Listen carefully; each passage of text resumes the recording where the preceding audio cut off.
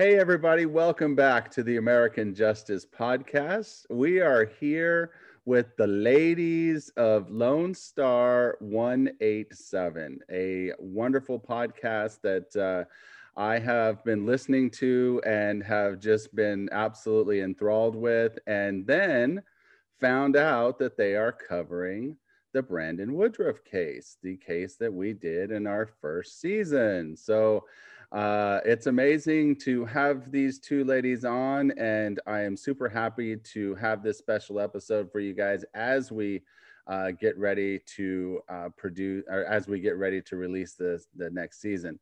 I actually just was recording an episode today, so we'll have that out for you guys soon. But so today we're going to talk about all things Brandon Woodruff. What a crazy case. Carrie, why don't I let you tell everybody kind of how you heard about the case and what interested you, and of course Brittany can jump in anytime. Okay, well, I stumbled upon this by I was watching the Nightmare Next Door series, and I saw there was one called Lone Star. It was Lone Star something. I'm sorry, I don't remember the exact name of the episode. But if it's Texas, I record it and then file it away later for content, right? So I watched the episode and then I was like, wow, that's really close by. We've never covered a story in Royce City. In fact, my daughter has friends that live in that city. So I watched the episode, and then after I watched the episode, I went to the internet, which I usually do, and just kind of trying to add to the story. And then I was completely shocked by how one-sided that episode was. So it was because of the Nightmare Next Door episode. That's awesome. Ultimately. And I just realized I'm being very rude and not asking you guys to first kind of introduce your podcast to everybody. Tell everybody what it's about and how you guys came about doing this type of fun stuff. Well, I'm going to give that to Brittany because it was her idea to start this podcast. And initially I kind of blew her off. I was like, yeah, whatever. Because she called me while I was in Target and I was trying to shop for Christmas. And she didn't give up. So I'll let her explain that. Sure. So me and Carrie love everything true crime. So usually, and our mom too, she feels that. So anytime she sees like murders on TV or on 2020, she's always like, oh, I DVR'd this, you have to watch it. So it's always been an interest for both of us, not just, I know for me, it's a lot of the psychological aspect of it, of what drives a person to do something. And then also how unfortunately screwed up our justice system is. So just all of that together is just crazy human behavior. So I listen to all the big true crime podcasts out there. I've listened for years, and I never even knew there were true crime podcasts till Carrie told me about some of the ones she listened to. So then I got hooked on them. And one day I'm driving and I was listening to, I don't know, it was like two women doing a podcast. I don't remember the name. And it was like 20 minutes long. And they told this story. And I had so many questions. I was like, well, what happened to this person? And what about this? And, like, why didn't this happen? And why didn't that happen? And I'm just so confused. And I saw how famous they were. And I was thinking, if these two women can get this many people to listen to them and not tell a full story with as long-winded as I am and as much true crime as we love, we would do great. So I did. I called her and she's like, yeah, okay. And then a little time passed and we were at lunch with our mom, and we are from the Abilene area. And she's like, did I ever tell you girls about the time that my dad and your dad went and picked up a bloody carpet from a house in Abilene? And we were like, deer in headlights. We're like, what? What are you talking about? No, you didn't tell us about this. And we went home. I remember we were eating at Abuelo's Mexican restaurant. And we went home and we sat on the computer all day for the rest of that Saturday. Yep. On newspapers.com. I mean, we wanted to know the ins and outs. And by the end of it, we had the whole story, maybe like 9 hours later. And I'm like, see, like we could do this. And this could be like our first story because it's family and involves our family. And so we did it. We researched it, we recorded it, and then we played it on New Year's 2019. New Year's of 2019, we played it for our closest family members, and they were hooked. And we're like, all right, well, this has to be a thing now. So now here we are 2 years later, 2.5 years later, and it's like our favorite thing to do. That's awesome. Yeah, I love the in the intro where you guys say we're two sisters that love true crime, so we decided to give this shit a shot. I was like, that's so glad. That's so awesome. Yeah. And I was not, the whole reason I got into it was actually because of the Brandon Woodruff case. And it was pretty much demanded. Like, I was making this documentary, and we had a screening of one of my rough cuts and in the theater.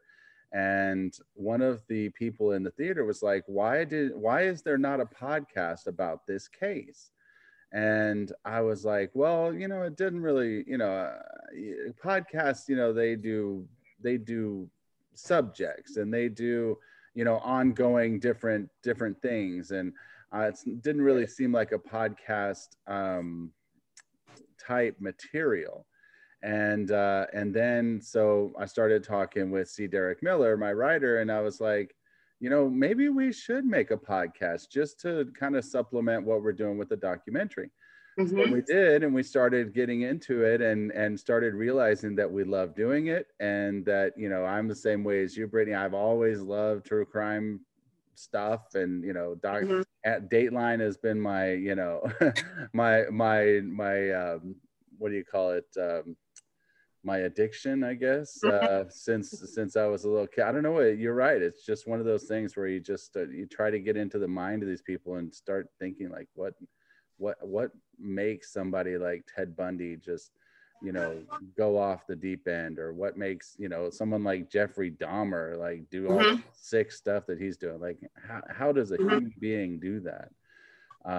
So then we realized that we like doing it, and one of the things that we like doing was focusing on the wrongfully convicted. So that's why ours is geared towards that. Is, it's frustrating and it's rewarding all at the same time, because you're bringing awareness to these people's cases, but at the end of the day, you realize they're still in prison.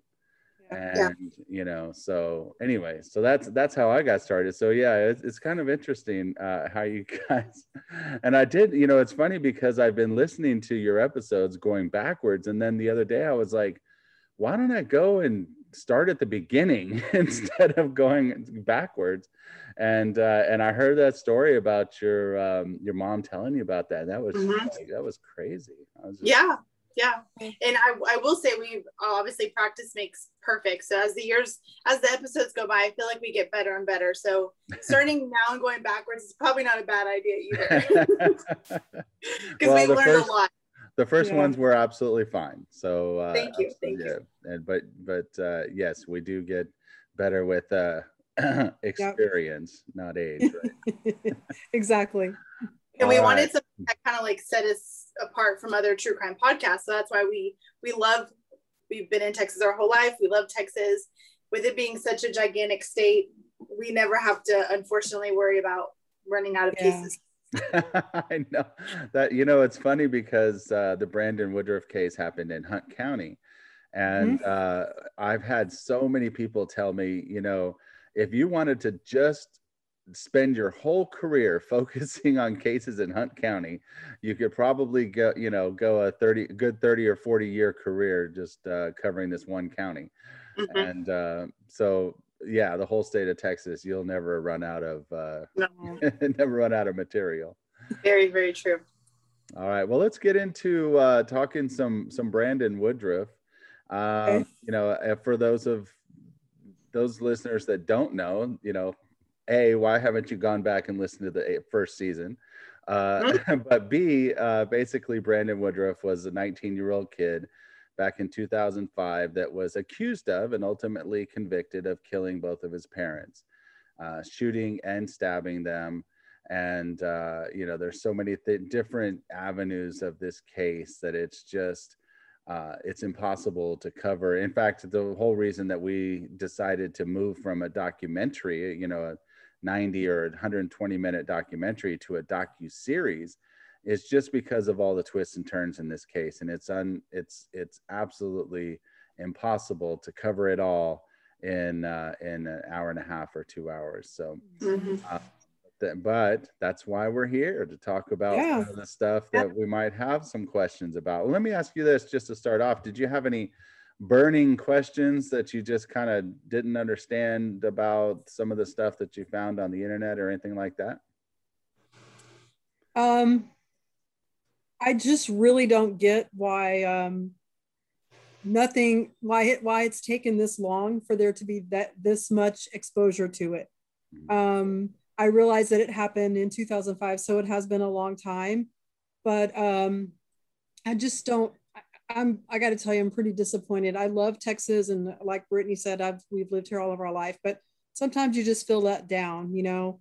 So I'm disappointed, and I just don't understand, you know, how it's gone this long and there's been little to no change. I mean, it's really good. There has been progress with the Innocence Project, and your documentary, I think, brought a lot of attention to it. So I think that's been great. But if you hadn't done that, like, where would he be? There would be he would just be stuck, right? So at least now he has hope.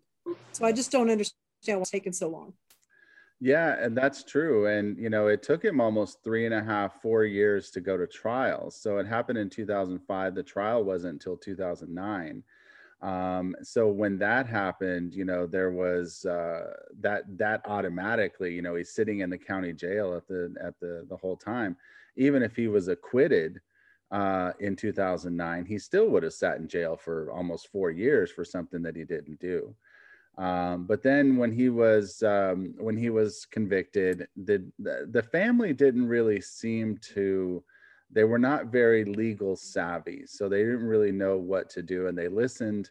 They found an attorney to do a direct appeal, and they listened to those attorneys, unfortunately, who basically just kind of dragged out the process. You know, they filed the direct appeal pretty quickly, and then that didn't work. So then they suggested that he file to the Texas Supreme Court, or the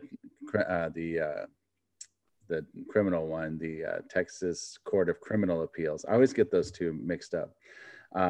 But then, you know, they suggested that they file to the Texas Court of Criminal Appeals. They did that. And then the Texas Court of Criminal Appeals basically put it on their desk and said, no, we're not going to touch it. We're not going to look at it. So at that point, the family just really didn't know what to do. And that was like 2011 or 2012. And they just really didn't know what to do. And so you're right, it just kind of floundered, and they just kind of, you know, they started looking for other options and other things that they could do. And there's really, you know, not a whole lot that they could do. Then they decided, okay, well, there's this Sixth Amendment issue, this violation of the Sixth Amendment. So let's try to go the federal route. And then they found an attorney to file a writ of habeas corpus to the circuit court or to the district court here in Dallas. And you know, like I said, the family just wasn't aware, or I guess what getting this case out into the public can do. And eventually there was a book written about the case. It just kind of got to the point where it was stagnated and there was nothing going on. So when I came around and said, hey, let's make this into a documentary, that's when everything kind of started getting out into the public. And then the book was written, and then that helped things. And, you know, so yeah, it's just taken a while. And unfortunately, the family just didn't have that awareness, I guess, of what the public can do. Yeah.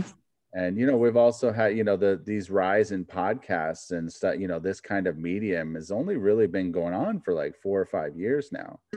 That's true. So, you know, so people are starting to realize, hey, we can band together and we can get this information out there, and we can help these people. So, you know, it's the whole West Memphis 3 mentality. You know, they didn't have Eddie Vedder and, you know, all these people bringing awareness to their case, they'd still be sitting in prison as well. That's a really good comparison. You're absolutely right. That bringing awareness, like you said, and hoping, and not even knowing if you're going to be able to make a difference, but just hoping that you can.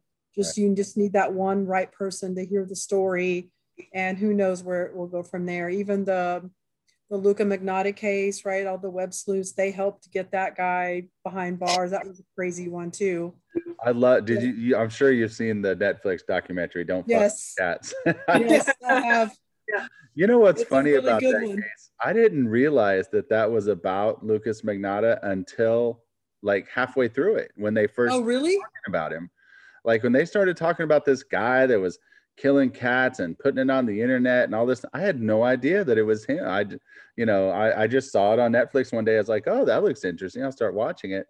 And I guess I didn't know enough about his case before the documentary to know that he had done this. Yeah. So yeah. And I had to give it to Netflix, because like Netflix kept telling me like, you would like this. I'm like, why would I like this? Like, I don't think, Netflix, I'm really sad. I don't think you know me as well as you think you do. I don't think I'm gonna like this. And then one day I'm like, fine, I will watch it. And then I was like, I will never doubt you again, Netflix. I will never doubt you again. You know me too well. That's so funny. Yeah, so that was kind of the whole theory behind getting Brandon's case out into the public. So you guys are releasing your episode about Brandon what day? This Sunday. So it's usually Sunday night or early Monday morning. We try to have it ready for Monday morning upload for people's drive to work, and it's every 2 weeks. So and this one is mine, so I'll be editing, but I'll get started on the edit the next couple of days, and it'll be ready by Sunday. Awesome. So all right, you hear that, everybody? You're gonna check out Lone Star 187 this Sunday, and then after, or even before then, you could go and start listening to all the other episodes. But definitely after you listen to Brandon's episode, go and listen to the other episodes, because you guys cover some pretty interesting cases. Thank you. I'm really glad you think so. It means a lot. Your opinion means a lot. You've got your podcast is great as well. I've listened to it. I even watched some videos online of an interview you did that was specific to Brandon's case, and you revealed some stuff that wasn't really in any of the I haven't watched your documentary. I don't see that it's available online. I know you have screenings. So I would really like to know when the next screening is. I'd love to be there and be able to watch it and get to meet you in person. So is the Innocence Project page or your podcast page the best place to get that information? Yes. Okay. The best part would be, or the best way would be, to go to freebrandon.org and then get on the newsletter. Okay. Definitely send that out. But then, on the Facebook page, I mean, when we have a screening, we blast it out everywhere. So okay, good. If you're connected to any of those, you probably won't miss it. Okay. This is kind of a little bit of a secret, but I actually just talked to Richard Ray yesterday, and I think we're going to have another one of these screenings in early August. Great. So, great. Yeah, so we're going to try to do them every 3 or 4 months, just until we get the docuseries going. And it seems like every time we have one, there's more people and more people, because the people that see it are like, well, I'm coming back again, and I'm going to bring, my sister, my brother, and my whole family. So last time we had one in May, we sold out the first night completely and had to add a second night. So that's great. That really is great. And it's right there in the heart of the Lion's Den in Greenville. So right. Nice. Yeah. It always cracks me up when we go to Greenville, because I'm always like, okay, do I need to hire some bodyguards, or like what's going on here? But anyways, it's fun. All right. So as far as going back to Brandon's actual case, so this, do you have any other kind of things where things didn't make sense? I think you're talking about the round table video that we did with Catherine and Edie. Yeah, that was a really good one. It was really long, and we, I was like, really, the only people that are going to watch this are literally the people that just want to know all of the facts. Me. Me. Yeah, nobody's watching that just for like pure entertainment value because it's a bunch of people sitting around talking. But yeah, so that probably gave you a lot of stuff that you may not be able to access in other podcasts like Sword and Scale when when they covered it, True Crime Garage when they covered it. All of those are just kind of a 1 hour. Well, True Crime Garage did 2 episodes on it, but even that, I'm just sitting there at the end of it going, they didn't talk about hardly anything. Like there's so much, that was me that day I was driving. I was like, I could do so much better than this. Yeah. I got this. Yeah, exactly. And that's, but that's their format, and our format is we delve into a case. Like the next case that we're about to publish is 10 episodes. And wow. It's 10 episodes on a case that the trial lasted 3 days. Wow. So, it's like we really get into the nuts and bolts of these cases and drill down to the smallest details. So, but yeah, it's just so much in Brandon's case that there's just so many side stories from, the shit kickers to what their role was, and then Sister Charla and what her role might have been, that type of thing. So, and just the whole, we spend 2 episodes in the podcast just on Mike Etherington's interview. It's like he just, it's just so much. Just things that are said, and you're like, wait, what does that mean? And you want more detail, but yeah, you just can't, you just don't know, right? And I think there's so much of it that can take you in so many different rabbit holes. And I hope that I've done the story justice. I think it's going to be a little over an hour, but I started out with the interpretation that I got from the Nightmare Next Door episode, and then went into how I found your documentary and the freebrandon.org website and the tie-in with Richard Ray, which again, I can hear his voice in my head right now. I watched him on the news for so many years. I can hear his voice right now. So I thought it was really awesome so hopefully that I'd say awesome.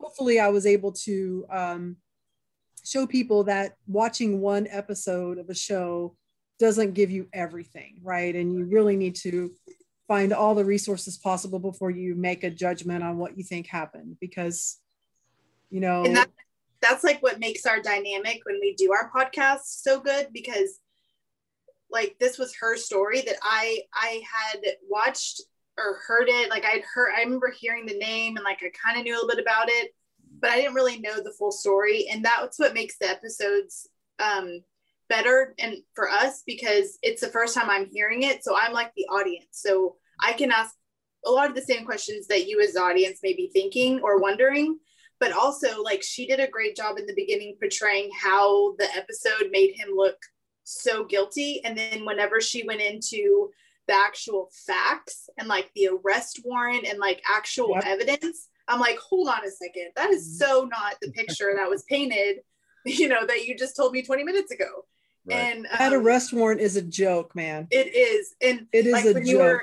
Whenever you were, Scott, when you were talking about how it took him 3 years for the trial, I'm like, so it takes 3 years for a trial, but it took you 6 days to arrest him. Like, how is that possible? How do you know somebody's guilty in 6 days with no physical evidence, but then it takes 3 years for you to try him?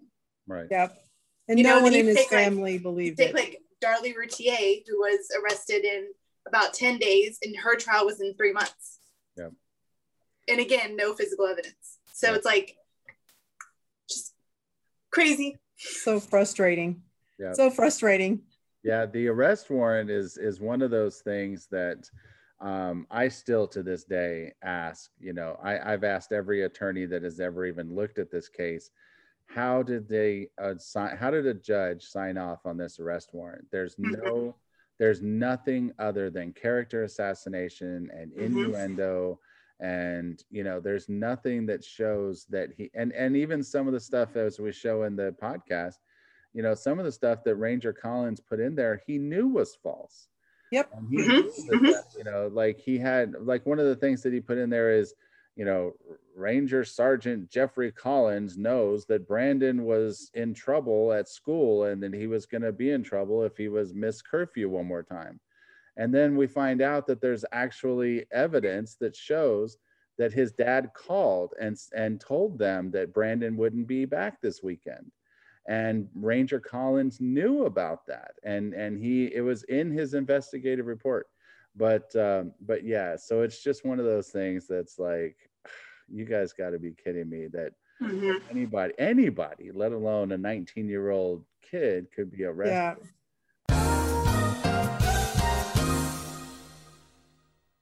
C. Derek Miller is an author, producer, and gonzo journalist from the conservative community of Greenville, Texas. Sam Cloud Miller is a graphic artist and a liberal civil rights activist from Austin, Texas. Combine those two and what do you have? Magic.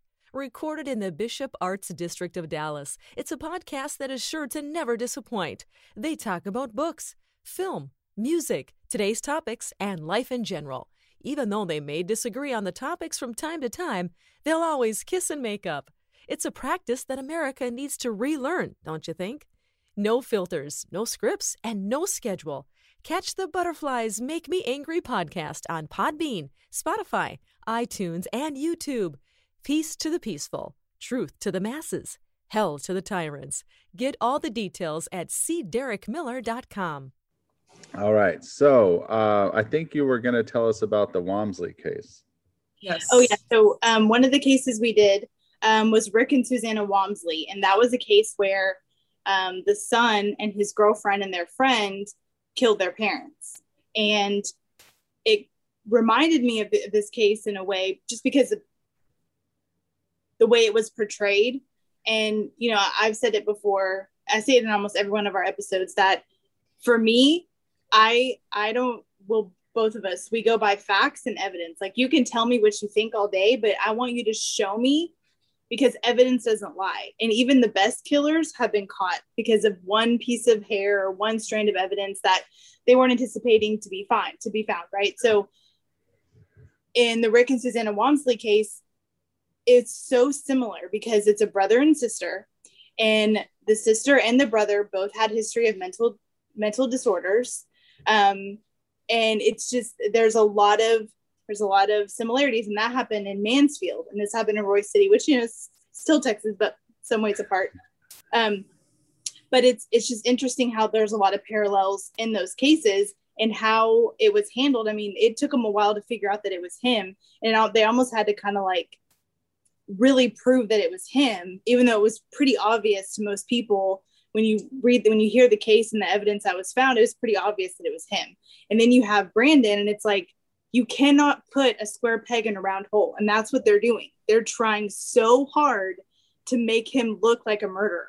And there's no substance to their accusations. There's just not. The main piece for me that got me more than anything is how they tried to say that he snapped and killed his parents, I believe, because they didn't like him being gay and that he was failing school and all these things. But then they also said that he premeditated it. And you can't be both. Like, you can't make it both. It's one or the other. And neither one hold water. So how is it that, like, their case just falls apart no matter how they try and portray it and how they try and make it sound like he did it? It just, 10 seconds into them trying to explain it, it just falls apart. Yeah. And that was one of the things about the Lone Star Mysteries case, or whatever it's called, Nightmare Next Door. I think that was the name of the episode, right? Lone Star Mystery or something. I think so, something like that. It definitely had the name Lone Star in it. Yeah, and the thing that, you know, you're right. The prosecution tried to say at first that it was a crime of passion, and just, you know, he was so enraged that he just snapped and killed him.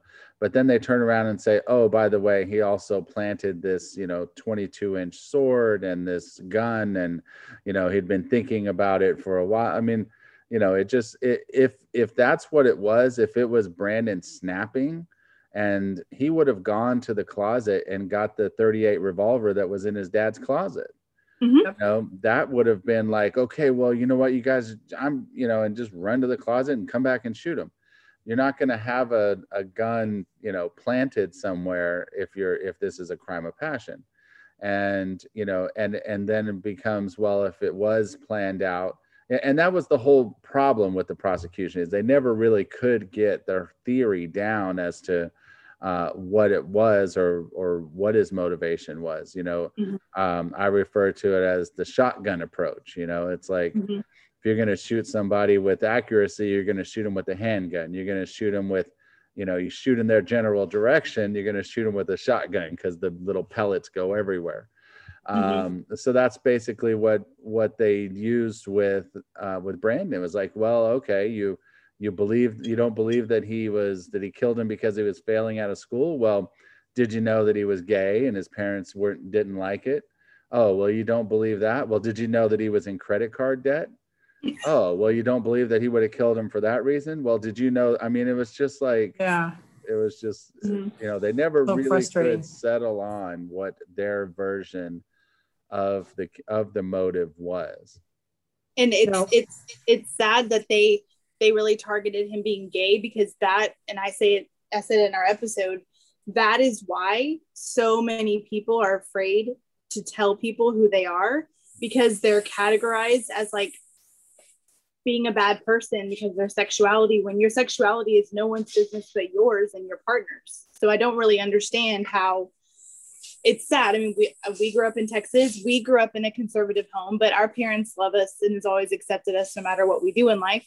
And it's sad that there's people out there that still think that it's not okay to be who you are. So that's what they used as, oh, well, if he'll lie about being gay, he'll commit a murder. Well, you know what? I might lie to somebody about what I had for breakfast, but that doesn't mean that I'm going to kill somebody, or I'll lie to my kids about if I have candy in the house, but that doesn't mean I'll kill someone, Right.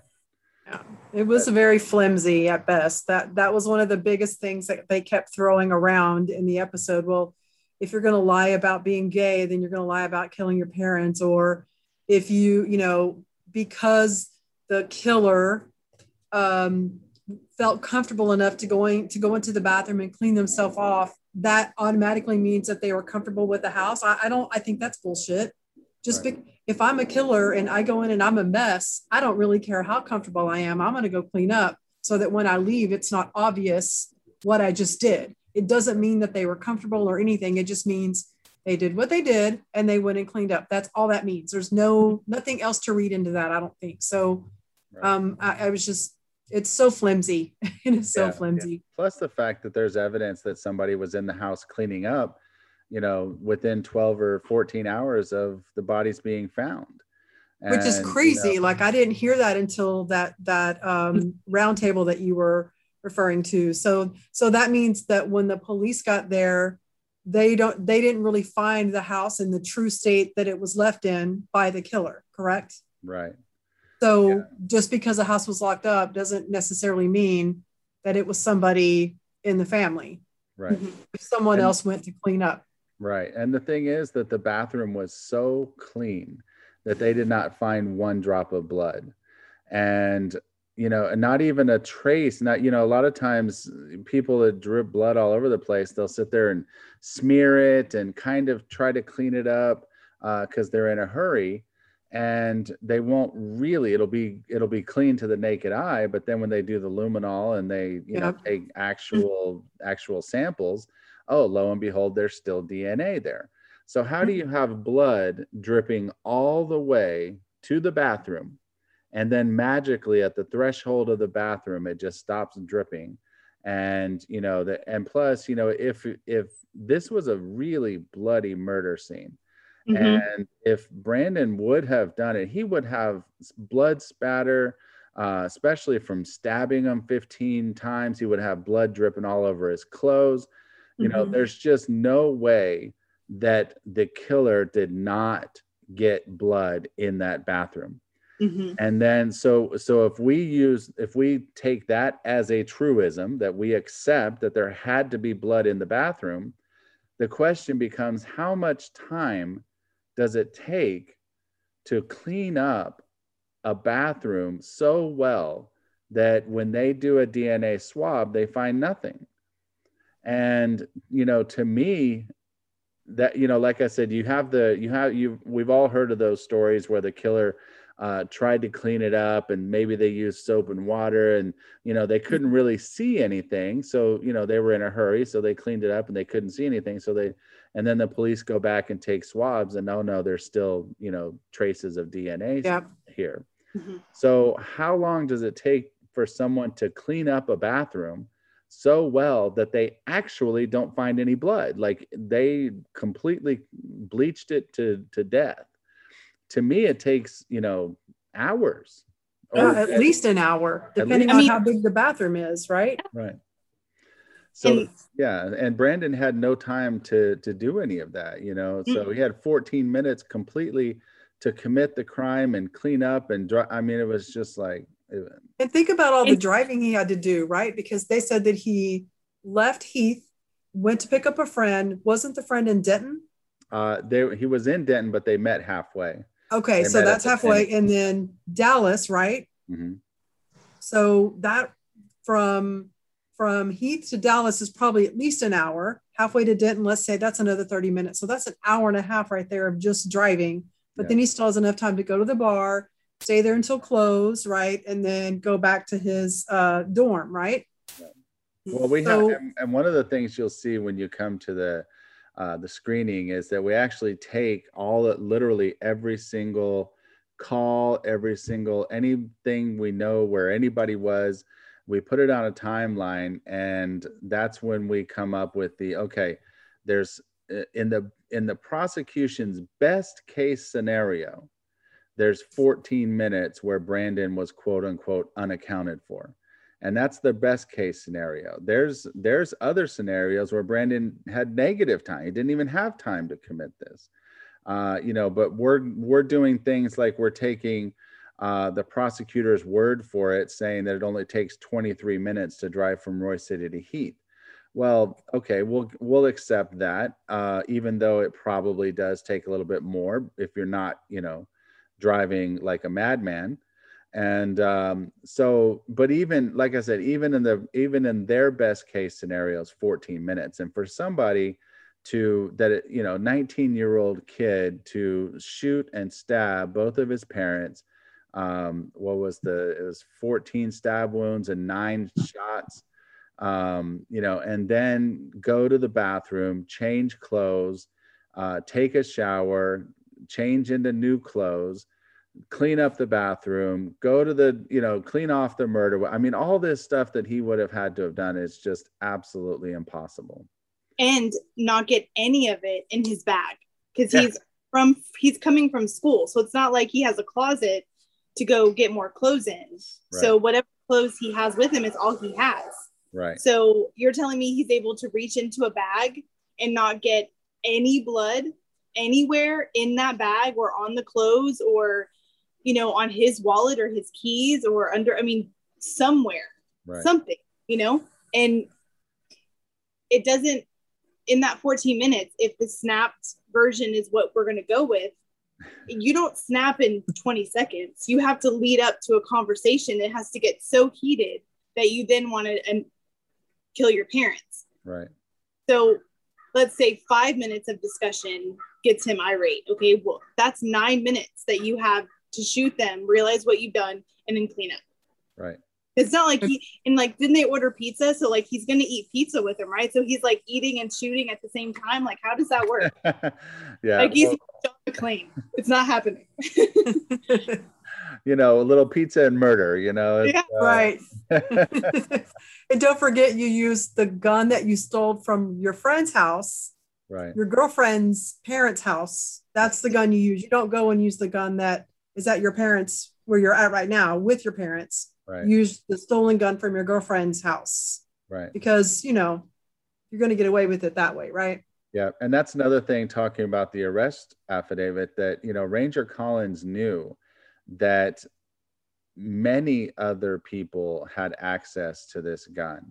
You know, he knew that it was sitting on a shelf. He knew that the Etheringtons had been, or Mike Etherington had been there a week or two prior, unsupervised. Like, he knew all of this stuff.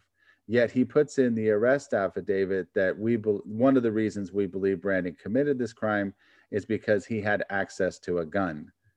Who in Texas doesn't have access to a gun? Amen. That's a great point. Yeah.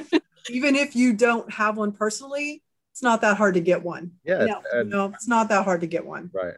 I have a gun myself, and literally a friend of mine a couple weeks ago was like, "Hey, can I borrow your gun to go to the range?" And I was like, "Sure, no problem." I was like, "Man, it's a good thing I've known this guy for 20 years, or Right. I might come back with a murder on it." It's a good thing he's trustworthy. Yeah. Right. Exactly. Well, and what did anything come of? Did they investigate? I remember in the Sword and Scale episode hearing that there were people, I guess, because the Woodruffs had just recently moved and bought that land. There was somebody else that wanted that land, and even Mr. Woodruff was concerned about his safety and wanted that rifle there, or wanted that gun there, because they outbid somebody for that land, and they weren't happy about it. Is there any, I mean, I couldn't find or hear anything else further about that investigation. Yeah, that's a good question. Yeah, so Ranger Collins never truly looked at anyone else. There was a little bit of investigation that went on because there was a report, and this was all after any of this investigation I'm about to talk about was all after Brandon was arrested. Of course, because he was arrested 6 days later, which is right. It just blows my mind. Like, I can't even make a really, really big decision in 6 days. Right. like if I'm going to buy a car, like, oh, I know. It takes me longer than 6 days, but it took them 6 days to convict a boy of murder with no evidence. Right. Or arrest him anyways, but yeah. Yeah. He's arrested. Yeah, it took 4 years to convict him. Yep. But yeah, there was a report that Dennis's debit card had been used, and this was about 2 weeks after the murders. And so Ranger Collins, he's like, well, I'm sure he's shitting his pants because he realized that his star suspect is in jail. So who's using this debit card? But it turned out to be an innocent explanation that Dennis had actually used it the week before he died, and the company or the restaurant their internet wasn't working, or the machine wasn't working or something, and they ended up settling the batch like 2 weeks later. Oh, okay. But I'm sure that he's sitting there thinking, oh my God, who's using this debit card of this dead person while my suspect in jail. But that's pretty much really the only investigation that was done, other than what was focused towards Brandon. I believe it was Brandon's aunt, Kathy Latch, who told Ranger Collins about this land dispute. But no, it was never followed up on. And it was, because I lean towards that just because of how inhumane they were and how brutal they were killed. Usually, in the cases we've researched and all my many hours of true crime watching, usually when it's somebody that cares about the person, even if they kill them, they'll like put a blanket on them, or like they'll cover them because they don't want to see what they've done. They'll cover their face, or they'll do it in a less barbaric way. But it's just so brutal that it seems to be completely impersonal. I mean, I understand they said that there's no signs of forced entry, all the doors are locked from the inside, but it just seems so impersonal the way they were killed that I feel like it's a rage killing. And It would make sense that these people, if they were upset about like, oh, you took my land, well, now it's gonna now you can't live in it, so I'm gonna completely kill you, like whatever. And then like no big deal. And then they may have felt comfortable to clean up there, or maybe they clean up because they knew, oh, their kids are at college, they're not going to come back, I have plenty of time, they live here by themselves. I mean, I remember in the Sword and Scale, they said that the coffee table was a cardboard box. Yeah. So it's not like they were there that long. Right. Yeah. To make enough enemies. So a couple of things about that. The door being locked is one of those kind of hot button issues that that comes up, because Ranger Collins uses that, in his investigation. And when he tells Brandon, there was no forced entry, it wasn't a robbery. And, that doesn't necessarily make sense because the door was locked from the inside with one of those little twist locks. There was a deadbolt on that door, and the deadbolt was not locked. It was only the twist lock. So anybody that was in that house would be able to lock up the house just by twisting it and shutting the door. So that's one of those things that it's like, and the no forced entry, it leans towards somebody that knew them, of course. And I acknowledge that in the podcast, that it leans towards, somebody that knew them. It doesn't necessarily mean it's your son or your daughter or whatever, but it definitely leans towards it's somebody that you knew. But we also have to remember that this is, East Texas. Somebody comes knocking on your door, you're just going to open the door and say, what do you want? Who are you? What do you want? Or, some lady has a plate of cookies and she's like, oh, you're new to the neighborhood. I came in to meet my new neighbors. Right. That you stole the land that we wanted. So now I'm going to shoot you. I'm going to take the cookies back with me and lock the door on the way out. Right. There's so many scenarios there. I always hate when I listen to them and they're like, there was no signs of forced entry and nothing was stolen. I'm like, so you're telling me the dead people told you that nothing was stolen? That's always been my thing too. It's like, how do you know it's stolen if it's not there? Exactly. Do you have an itemized list of what's in the house before you walk in? Right. So you already have a preconceived idea of what's there? Right. I don't get it. I mean, I know sometimes it's obvious, like, oh, well, the TV was ripped off the wall or the car was missing. Well, that's obvious. But how do you know they hadn't gone to the ATM or pulled money out and there was cash sitting on the bar and it was taken? Or, they had a jewelry that was taken. You don't know. Like, I can't even tell you what's in my house. If it's somebody broke in, I wouldn't tell you if something was missing till I went looking for it. Right. Yeah. Oh, I can't tell you. I actually, it's kind of funny. I actually had someone break into my house and steal some stuff one time. And I reported everything I had thought of to the police. For months afterwards, I'd think to myself, oh man, I need to get this. And then I go look and I'm like, that was stolen too. See? So, so that it always drives me nuts when they say nothing was stolen. You don't know that nothing was stolen. Know. And did I hear, or maybe I misheard, that there was items taken, like a laptop was missing from the house? Well, that brings me into the next subject that I was going to talk about. Because we, as the investigative people that have been looking into this case for a while, we always try to look at other scenarios. And one of the scenarios that we've always looked at has been the land dispute and that type of thing. And as we think about it and we think, okay, that's a possibility, we always get drawn back to Mike Etherington and how crazy and bizarre his interview was. Mm-hmm. And one of the things that he mentions that just absolutely cemented it for me was he's talking to Ranger Collins and he says, the crazy thing is now that the computer's missing. Ranger Collins looks back at him and says, what do you mean? What computer's missing? And of course, Mike, I think, realized what he just said and kind of started backtracking. You can see it he's like, well, I mean, it's some people are saying the computer's missing. It's so crazy. It's just the trickiest thing now that his computer's missing. Well, how do you know his computer's missing? Well, everybody said that. Have you not heard that somebody had the computer, his friends, everybody, nothing to do with his computer's gone. What's that? Who's saying that? My mom had told me that his computer is gone, because she said that she needed to tell y'all to get that computer. And my question is, who in the world knows that there's a computer missing from a capital murder crime scene when the police don't know that there's a computer missing, the family doesn't know that there's a computer missing, nobody knows that there's a computer missing from this capital murder crime scene except for you? And his mother knew it was a murder before anybody else knew it was a murder. Right. Exactly.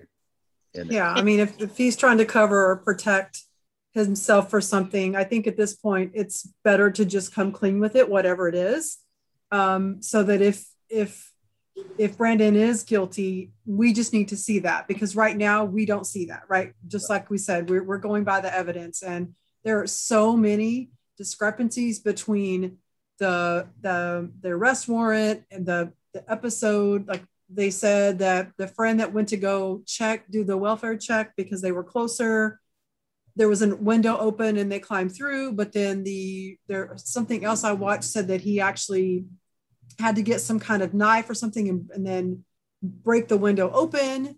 Yeah. So like, what is it? Was the window open or was it not open? And right.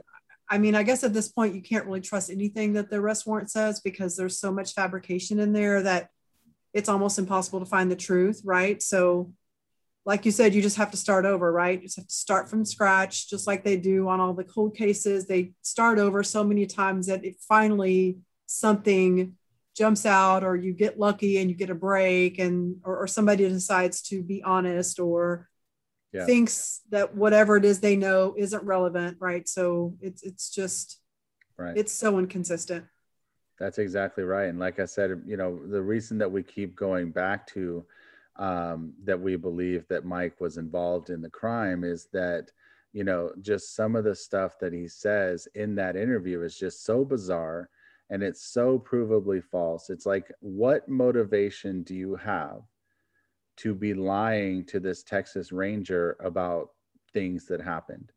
And we cannot think of any motivation other than you're just trying to cover up your own tracks. But it's like, you kind of did this to yourself, because you would have just stayed away and not called the police and said, hey, you need to look at Brandon, and not, come in and said all these lies on camera.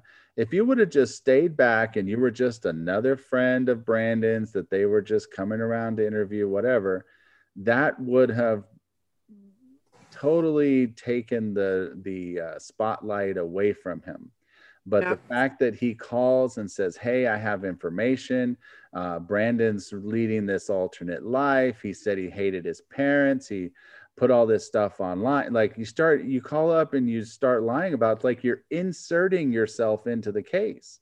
And, and so he has nobody to blame for this finger being pointed at him other than himself. So does he have an alibi for that night?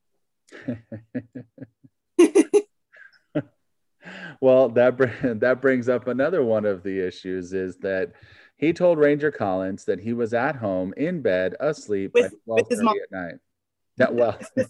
Yes, at his mom's house. But I don't know about with his mom. But in my head, I envisioned, like, when you were talking about, like, how could somebody clean a bathroom so good? And I'm thinking, well, if I had that, I'd be like, Mom. Yep. Because my mom can get a stain out of anything. That's factual right there. She does have her own janitorial business, but she can clean like no one's business. Yeah. So when you ask me, how is it possible that a bathroom could be so spotless? Well, if a mother's trying to cover for her son, or a child for that matter, I could see them vigorously cleaning to the point that there is nothing left. Yeah. Well, I mean, and obviously I can't make a position. I can't make a position for the podcast, but I can tell you what I believe. Luckily, we still have a First Amendment, and I can say what I believe all day long. Yeah. And I believe that Mike and his mom were both there and both killed Dennis and Norma. And what their reasoning, do you think? Oh, there was all kinds of motive out there. They had been having issues with some of the scholarship money. Brandon and Mike had been competing head to head at the FFA and all these state fair things. And, Mike kept losing to Brandon for all the scholarship money for college. There was a beef between Norma Etherington and Norma Woodruff about Norma Etherington was being kicked off of the board. So they had bad blood. I mean, there was all kinds of things that were going on. But the fact that Norma Woodruff had some long blonde hairs in her hand, in her defensive hand, and they were never tested. The only person in this whole case that has any relevance to the case. Now, does it mean it could be anyone else in the world? No, of course it could be. But the only person that had any connection or relevance to this case that had long blonde hair was Norma Etherington. And so that, you know, it's just, there were just so many things that if a proper investigation was done, I think it would have pointed to someone else. Are the hairs in evidence to be tested at some point in the future? I'm sorry, I don't mean to laugh. It's just like every time that someone asks, it's like a question that you ask is like one of those things where it's like the police screwed up so bad that it's not even funny, you know? But yes, they took the hairs and they mixed them with all of Norma's hair. So Norma, you know, her left hand dried blood was behind her head. So when they pulled her, so when they pulled her hand out, it had all of her own hairs in it. And then they took the few strands of blonde hair that were in her right hand and they mixed them with all of the hairs that were in her left hand. I mean, that makes perfect sense, right? Like, why preserve the evidence? Let's just mix it all up. And, like, maybe add some of Dennis's hair in there too. Right. You know, you never know. I mean, there's some lint, some dog hair in there. Yeah. Rub it in the carpet. I mean, make it an interesting pile of goo. Why not? Right.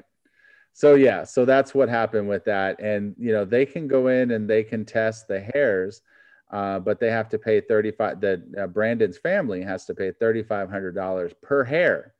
And there's probably 200 or 300 hairs in that bag. So yes, the answer is the hair is in evidence, but the problem is nobody has the millions of dollars to go in and test every single hair, and the testing, the judge will not allow the defense to go in there and just, you know, lay them all out on the table and say, okay, we want this one tested. If you pay the $3,500, they will go in, they will themselves grab a hair and test it, and that's it. That you have no say whatsoever. And it could be Norma Woodruff's hair. Yeah, there's a 3 out of 200. There's a 200 out of 203 chance that it's Norma Woodruff's hair. So, but anyways, yeah. So there's just all kinds of things about this case that you know, point to other people, and if they would have done a proper investigation, they definitely would have come up with a different suspect. Yeah. But you know, and I don't know that there's enough proof to really prove beyond any reasonable doubt that anybody did this crime. You know, we'll never know because they didn't do a proper investigation. So. No, but what we do know is we know, at least I know, without a reasonable doubt that he didn't do it. Right. There is not enough information and hard, real, factual, not hearsay evidence that tells me that he did it. Because, you know, every case we do, there's always a motive. Right. People do things for a reason. People just don't. Like, what is Reese Witherspoon saying, Legally Blonde? Happy people just don't kill their husbands, right? Happy people just don't kill they just don't kill people. Right. And we did the case, it's case of Tadea Benz. She was a nun that was raped and murdered in Amarillo. And the guy that was charged with her crime was a little bit slow, and he lived down the street, and same kind of situation, because he was slow, his family had no money, they ended up pinning it on him. He goes to jail, he goes to trial, he gets convicted, we kill him, Texas kills him, and years later they find out that it wasn't him. And it's crazy to me how I understand that these detectives and policemen, I mean, I give it to them that they sacrifice their life every day to protect us. And these detectives work days in, days out without their family, trying to solve situations. But sometimes I feel like they're so either overworked or they just want to close a case that they will just do whatever they need to close it and move on to the next one, or if it's so horrific that the community is in such uproar to solve the case that they just solve it. But those are people. I mean, Brandon is a person. He was only 19. He has his whole life ahead of him. And not to mention he has a family, and he lost his parents, and then now he has to deal with this. And now his family lost his parents, and now they have to deal with maybe never getting him out of prison. I mean, $3,500? Who has that kind of money? One hair. For 203 hairs you would need tested. Who has that money? Right. I mean, I have all the love and everything for my family, but I don't have the money to, I don't have it. You know, like, what do you do? Especially when it's something that the state should have done in the first place.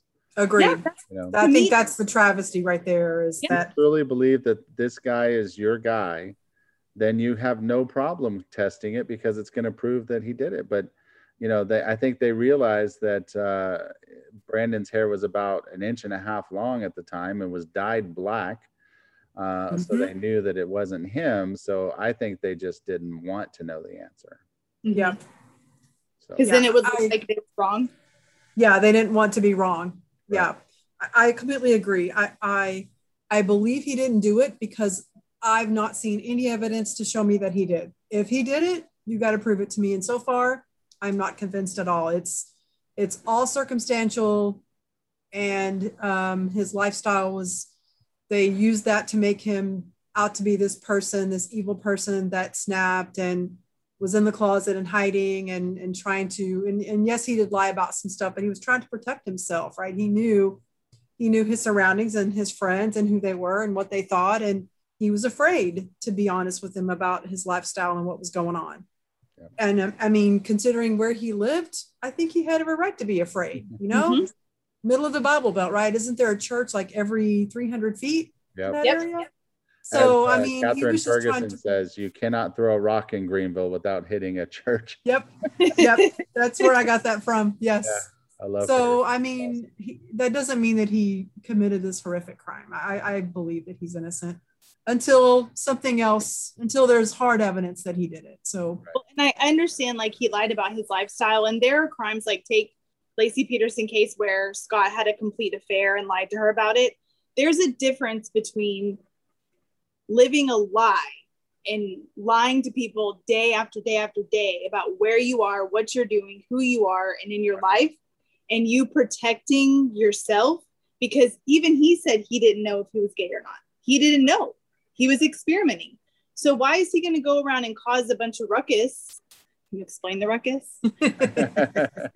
Why would he cause For all those that? non-Texan viewers, ruckus.